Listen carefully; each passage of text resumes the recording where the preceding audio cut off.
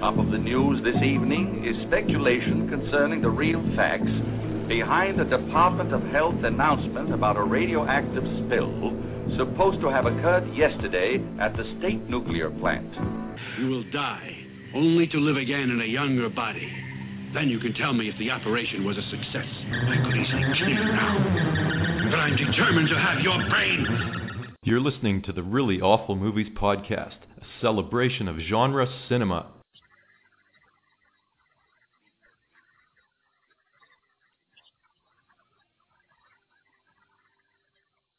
Hi, my name is Chris, and along with Jeff, we talk about movies that aren't really awful at all. Horror, action, kung fu, musicals, post-apocalyptic, women in prison films, and much, much more. From our respective quarantined headquarters in downtown Toronto, here's episode 299, Poltergeist. Poltergeist, the movie that scared the shit out of me when I was a little kid. I honestly can say that through the haze of time, I'm not even sure if I even saw this as a kid. And it could be that iconic clip of Heather O'Rourke reaching into the TV made me think I have. But who knows? What is interesting is I think this is a great movie to be talking about in the middle of COVID-19 because this is something that scares us that we can't see, but what we know is there by inference. Well, it's interesting because, I mean, I feel like for kids of the 80s, of which we are, watching Poltergeist is a rite of passage. I'm surprised you haven't seen it. Well, maybe I did, maybe I didn't, but I on the positive side, I'm hoping if I did that anyway, that it would not have colored my revisiting because this is iconic and the scenes are so, the Spielberg imprimatur through Tobe Hooper as his muse. Well, yeah, that's up for debate as to who directed this film. So let's get into it then. So it scared the crap out of both my girlfriend and you. You guys growing up, she told me that she looked like Heather O'Rourke as a kid. Heather O'Rourke, yep. And the iconic locks, and I think every child of that age has that hairdo, but it must have resonated so greatly with kids at that age. With me, my mother rented it, and it was a PG-rated film, so I guess she had the bright idea to have me and my sister watch it. I must have been about 7 or 8 years old, and I'm watching this thing, and between the clown and the tree, I'm not into it. As you know, I'm not. Horror was something that I developed an appreciation for later in life, and I was not into it. And by the time we got to the scene with the mirror and the face clawing, I was out. I was in my bedroom hiding under my covers. I was done. So I didn't see it. I saw it as a kid, but I only saw half of it as a kid. Now, how did Sherry respond?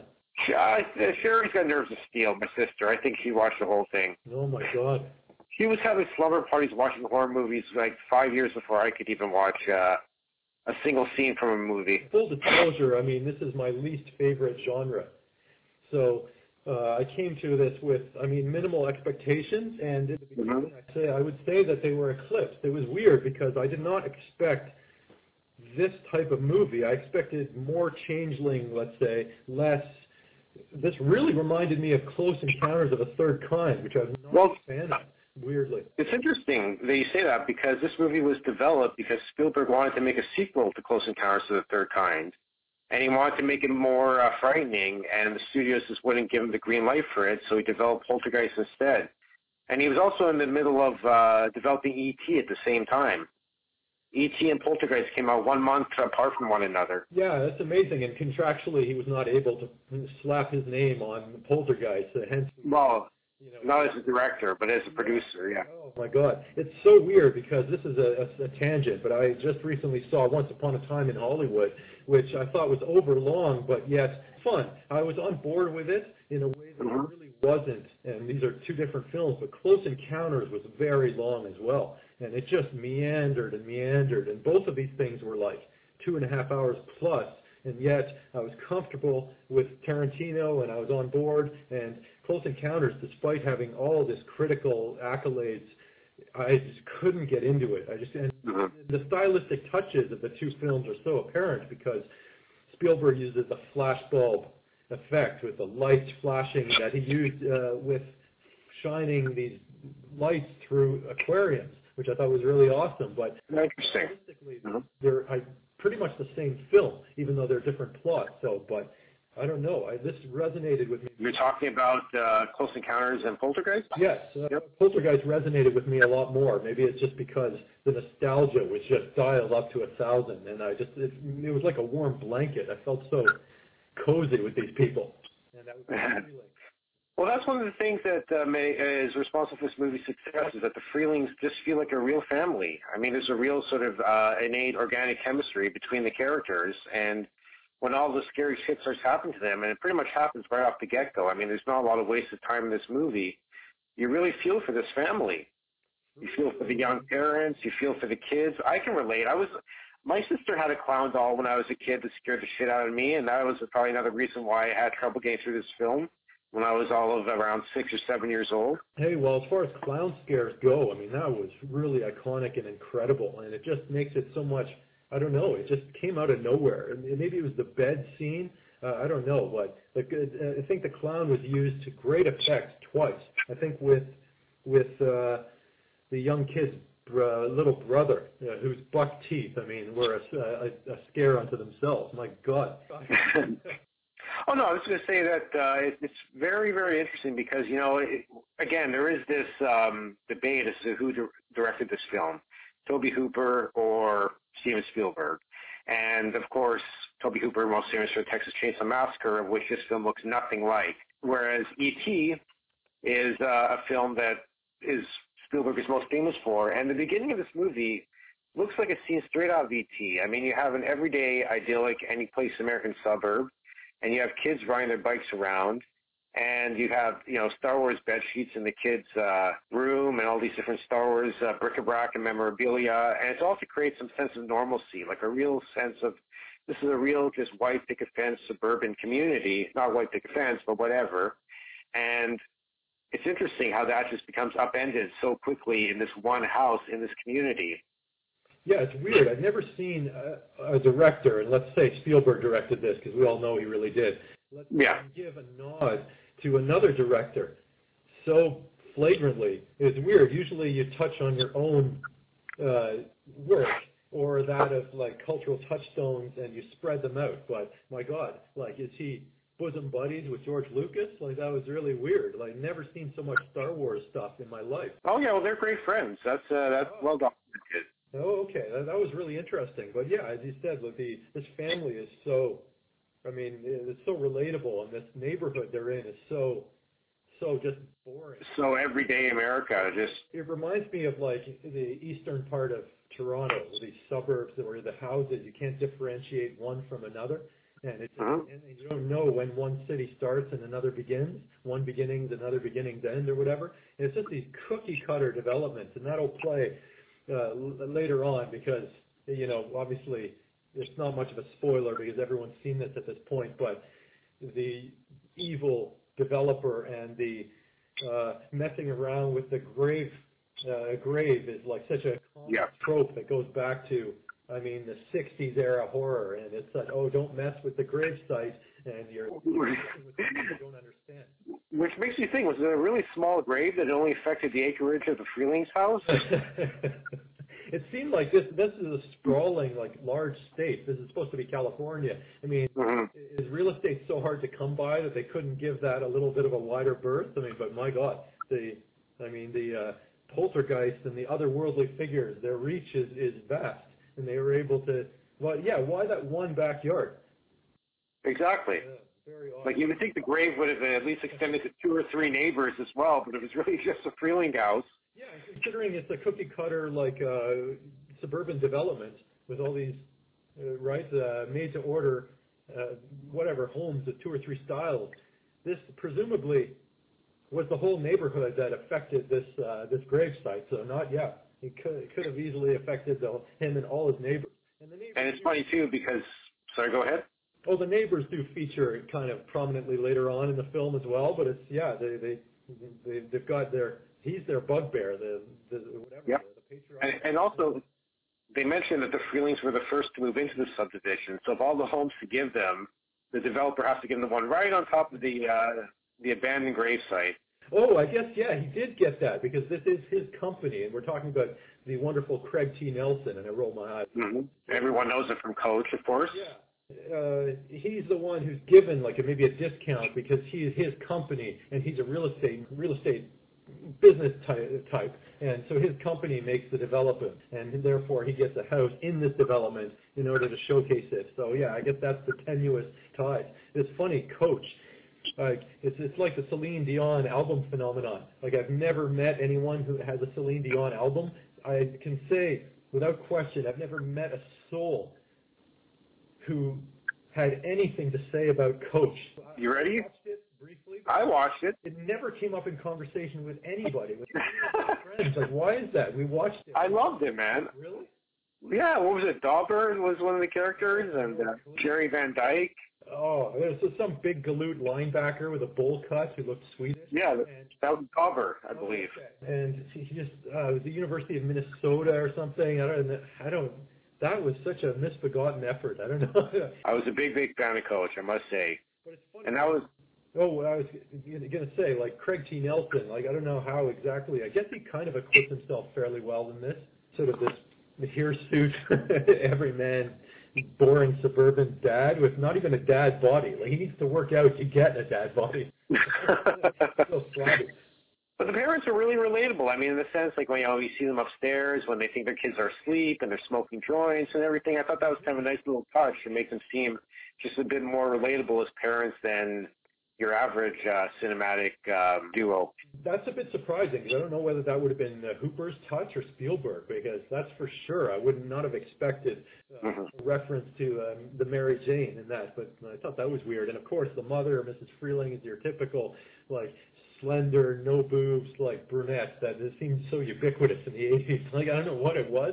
Like she's like the every mom, and she was great too. And their dynamic. Beth Williams, of course. Yep. Yeah, and. But of course, I mean, Heather O'Rourke's really the star, and of course she was taken from us after being involved in 3 films. I can honestly say I have not seen Poltergeist 2 or 3. Nor have I. Driven the proceedings, and she's such a terrific little actress, and I think Spielberg, found her in some, I guess, commissary on the Hollywood backlog. Yeah, no.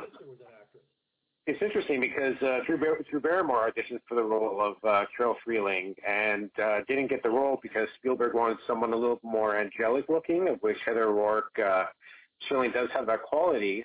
But that's what led Spielberg to eventually cast Drew Barrymore in E.T., which, of course, he was in pre-production for at the time.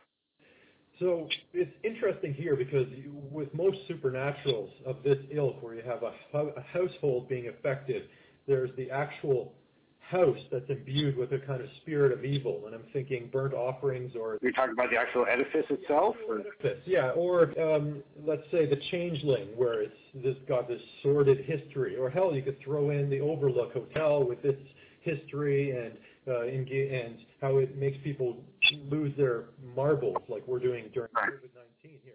But exactly. Like, this one, I felt that the frights were somewhat diminished by not having that. So you find out later that it's tied to this weird graveyard, but there's an interface through the television that was interesting, but it was not something that I really associate with a good old-fashioned home-based scare, if that makes sense. Well, I mean, the lineage of that went all the way to The Ring, right? With the video cassette and the TV and everything, but... Oh, I thought you were going to say Demons 2, but... And Demons 2, of course. How can I forget that? It's just like, I love that as an idea, but I would have liked to have seen more house-related scares, because most of it is coming from the outside in or from the inside out, if that makes sense. So there's a medium, television, in which the young girl finds herself trapped watching this, what is that called? White noise? What's that? Static? White noise, exactly. Static, white noise, and... It's sucked in, but the house is not what's driving it. It's sort of external forces, and we see that in these incredible storms, and we see that through this kind of fake tree that they built the house right beside. Dude, that tree scared the living shit out of me, that knotted tree. And then when it, spoiler alert, ate the boy, so to speak, I mean, the boy did survive, but holy shit, it scared me as a kid, and it scared me today. I got to admit, that was pretty neat, and it scared me, I think, more than the boys' Donnie Darko rabbit teeth. I mean, my God. Right in the middle, but, oh, my God. And what was also weird about this, so I was on board with that as a conceit, because it's really interesting to suck someone in through television, which is obviously the influence of TV at the time was so ubiquitous, not to mention the nascent VHS technology. That's interesting. But then the movie morphs into... They're here. Here, yeah, which is almost the TV like people. a throwback to They're Coming to Get You, Barbara, from George A. Romero's Night of the Living Dead. It's very similar. That's a... Or even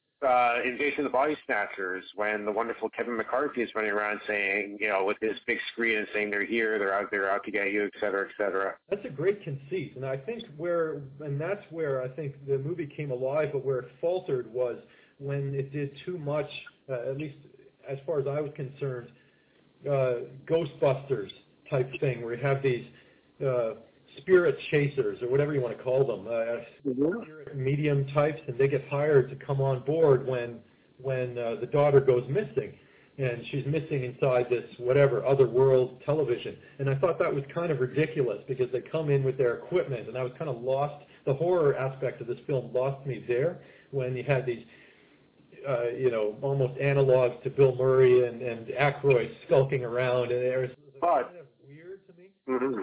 Well, what was interesting is that they were affected by the poltergeist as well. And like I said before, one of them went into the bathroom, and first of all, when he made that steak, and the steak moved of its own volition, and then the maggots came out, that was pretty freaking scary. Talk about a rare steak, that was pretty, but that was definitely a rare steak. And then I hope that wasn't Kobe beef.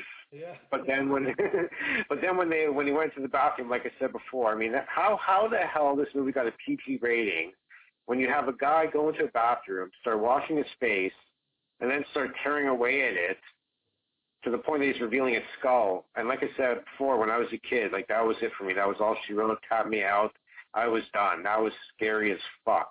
And I mean, back then, there was no PG-13 rating, so it was either going to be a PG or an R. And Spielberg, with the clout he had, was able to lobby it to a PG rating, but they wanted to give this baby an R rating, and I really think it should have had an R rating. That was practically Fulci-esque. The maggots and the face pulling, that was badass. But that was really at odds with the sort of almost good-natured, happy-go-lucky Ghostbusters type element. Well, what took me out of the scares there was that when they were videotaping the proceedings, because that's a scare removed.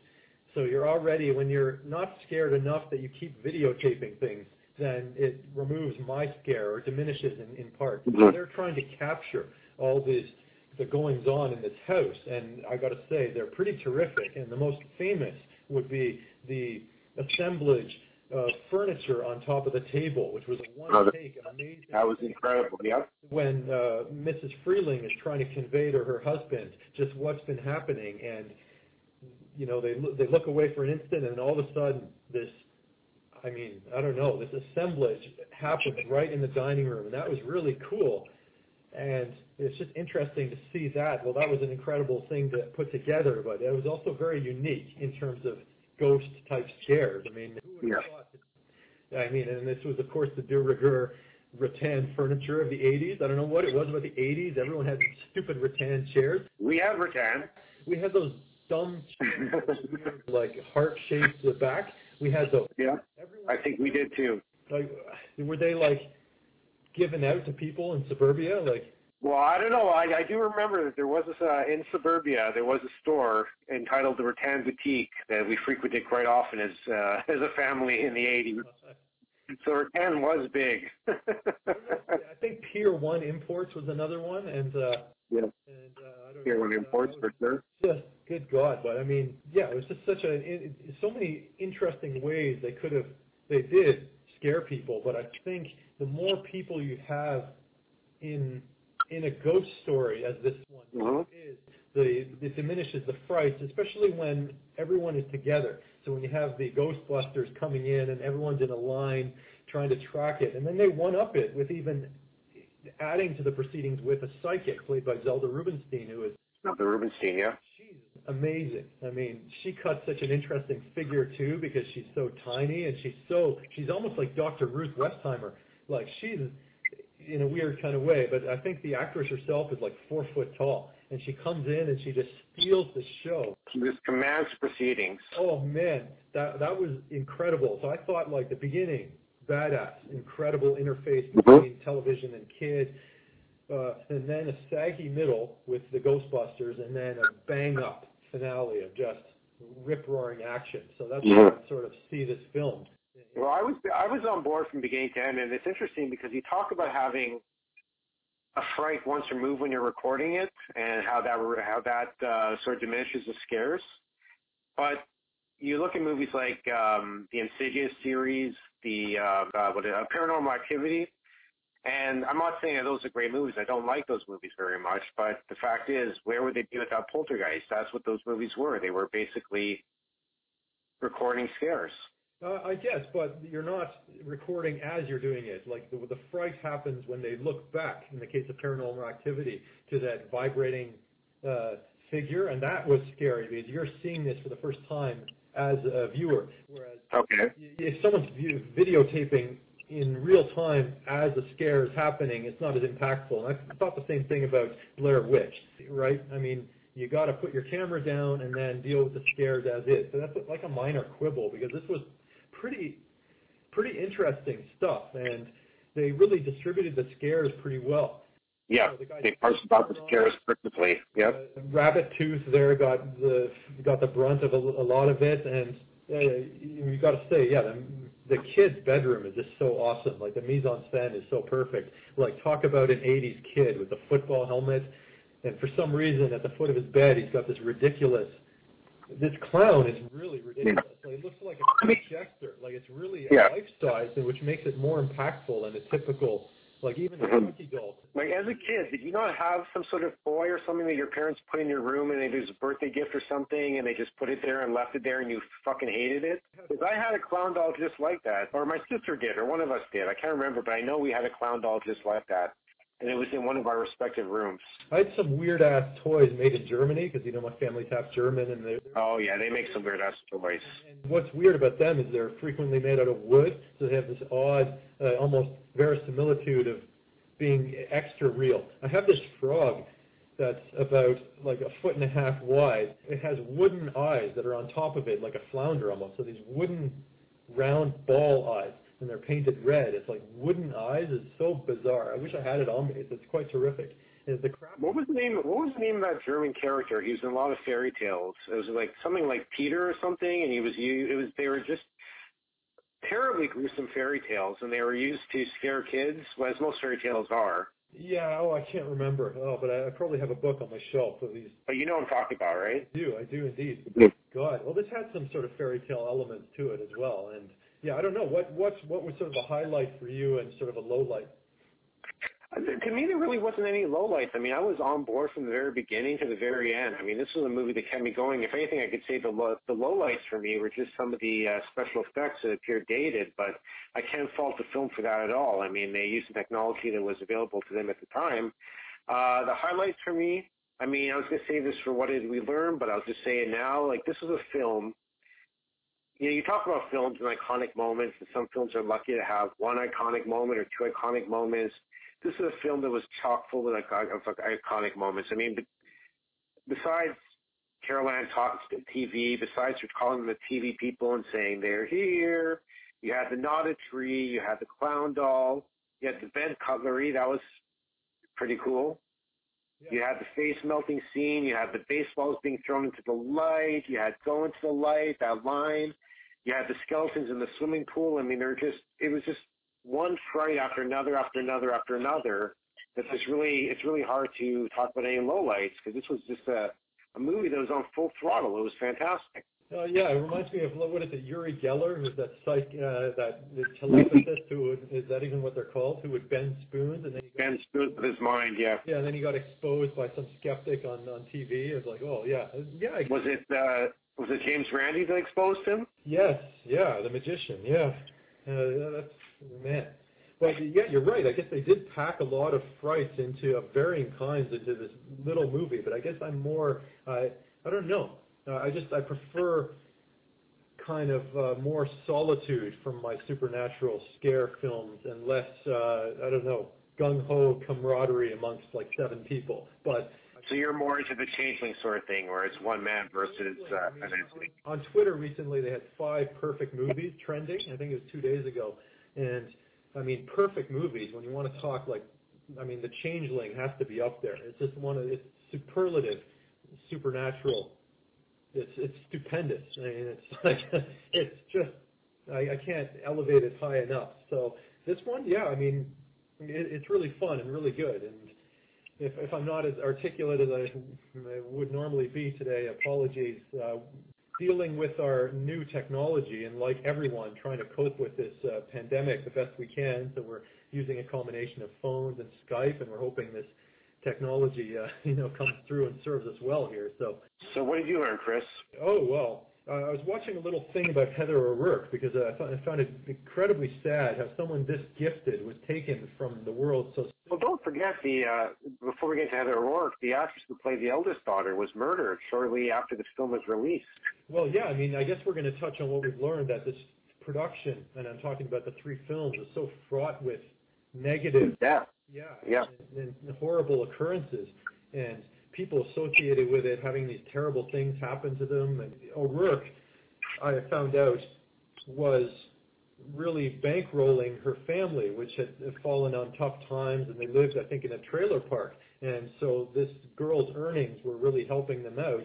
And then I guess she contracted that what they thought was like a Lyme disease type thing on a camping trip, but really she had some congenital intestinal issue that had nothing to do with whatever some bug or bacteria picked up in a pond or a lake or anything. So she wasn't maybe treated with the best care at first. They didn't know what was going on, and she succumbed to it at a young age. And I think in part 3 she was pumped full of steroids. Yeah, she was really bloated and everything, yeah. Just made me feel awful. And then apparently, another thing I learned is that she's buried next to, in Los Angeles, next to Truman Capote of fame, the famous journalist. I mean, what in the hell? Like, that seems such an odd, but she's in a cemetery with lots of accomplished, famous people. And I think, is that the Hollywood Forever Cemetery? It might be. I think Norman Fell is there, or like just all these sort of weird assemblage of disparate people. Maybe Jackie Collins, like such a fucked up group of people all in this and so urban. It's like the Père Lachaise in France. Jim Morrison, or? Yeah, Jim Morrison and Edith Piaf and Oscar Wilde and you name it. It just goes on and on. Modigliani, et cetera, et cetera. Well, being sucked into a television, I mean, as a metaphor, is basically what I'm encountering here. I've never been so grateful for having unlimited bandwidth. Like, I'm bandwidth hogging like nobody's business, and I'm going down the rabbit hole of Manson of late, and because of Once Upon a Time in Hollywood, it rekindled my interest in all things Manson, and I think he's an LA Times reporter. There's a guy who was on Joe Rogan. Sorry, did you say all things Hanson? Or? Oh, yeah, of course. Bop. Bop, yeah, you're listening to that on repeat now? No, I'm not saying bop to my son. It's kind of embarrassing. He does say bop, bop a lot, like he's developing words. But, there was a LA Times reporter who's got this book about Manson. He says that there was more killings linked to the family. So I've just been going down that rabbit hole. And I'm so glad we're podcasting again because feels good to be doing it again. It feels great. And we took a little hiatus that wasn't COVID related. It's book related. So I'm going to get to what you learned soon. But why we took a few weeks off is that we're putting on the finishing touches on Mine's Bigger Than Yours, the 100 Wackiest Action Movies, which is our latest offering. And it's a genre film celebration. It's our latest tome. It's a wonderful tome. We're reading The Galleys right now, and it's going off to our editor this week, finally. And the cover is badass. Like the forward by Ryan Spencer Smith, genre icon. Yeah, Stunt Rock, Strike of the Panther, Curse of the Panther, all this stuff. Dead End Drive-In, etc., Turkey Shoot, you name it. For us, and it's so cool, what he wrote for us, and we're excited and thrilled and chuffed, as they say in the UK, by the finished product, which is incredible.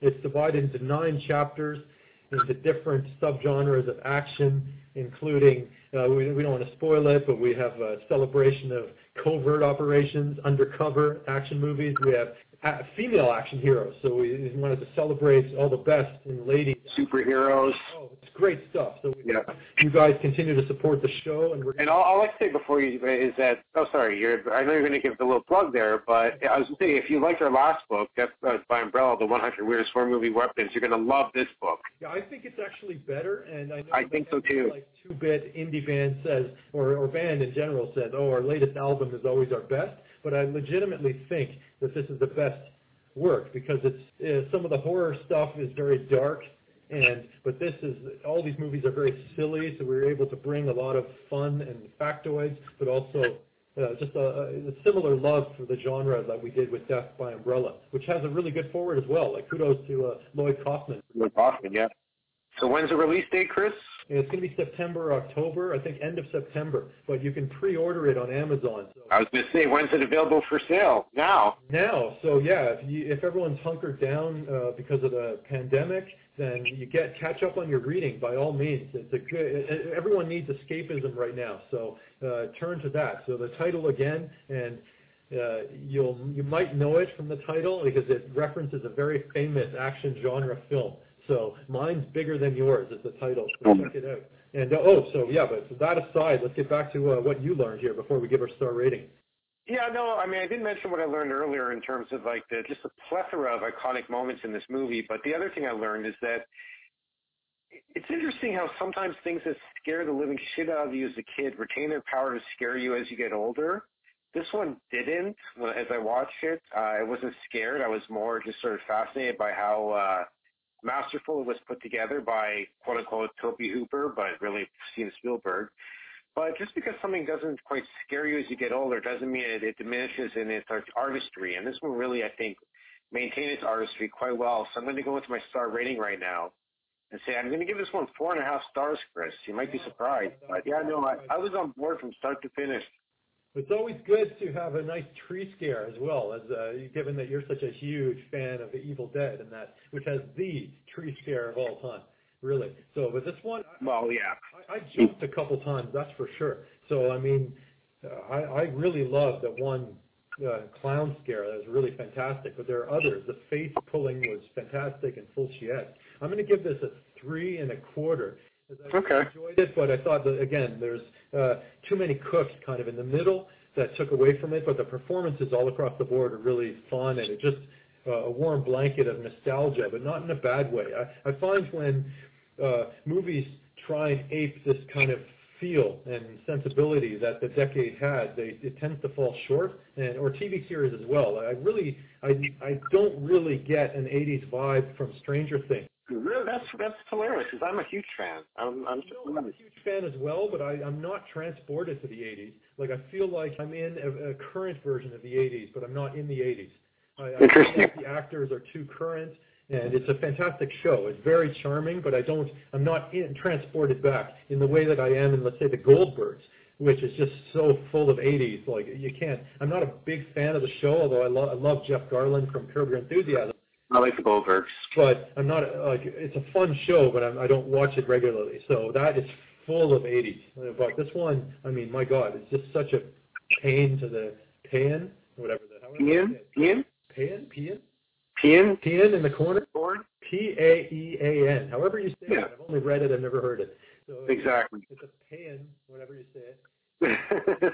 In a way that few films are. I mean, this is really, if you had the luxury of growing up during that time, this will just bring it all back. And this is a really, I mean, undoubtedly charming effort. And it'll be interesting as we revisit some of these films that were really impactful to us as kids, and to saying more to you in this case. But let's say Gremlins or that kind of, we're going to be touching on these as we further the podcast beyond episode 300 and beyond that even, and maybe even to 400 because we enjoy it. It'll be so great to both visit for the first time some iconic touchstones and revisit and see how we view them through our, cynical, jaundiced, jaded eyes of today. No, we're still optimistic about these. Yeah, and too, I wanted to mention they did remake Poltergeist, I believe, in 2015. But I mean, that must have been completely forgettable because I didn't even remember it being remade until I IMDb'd Poltergeist to get to do some research, get some factoids, and the remake came up. So that was started. Sam Rockwell was a great actor, but the movie there was really no need. I mean, except for updating some wonky special effects, wonky by today's standards, there really was no need to remake Poltergeist. The movie, as far as I'm concerned, I gave it 4.5 stars. It's perfect to begin with. So.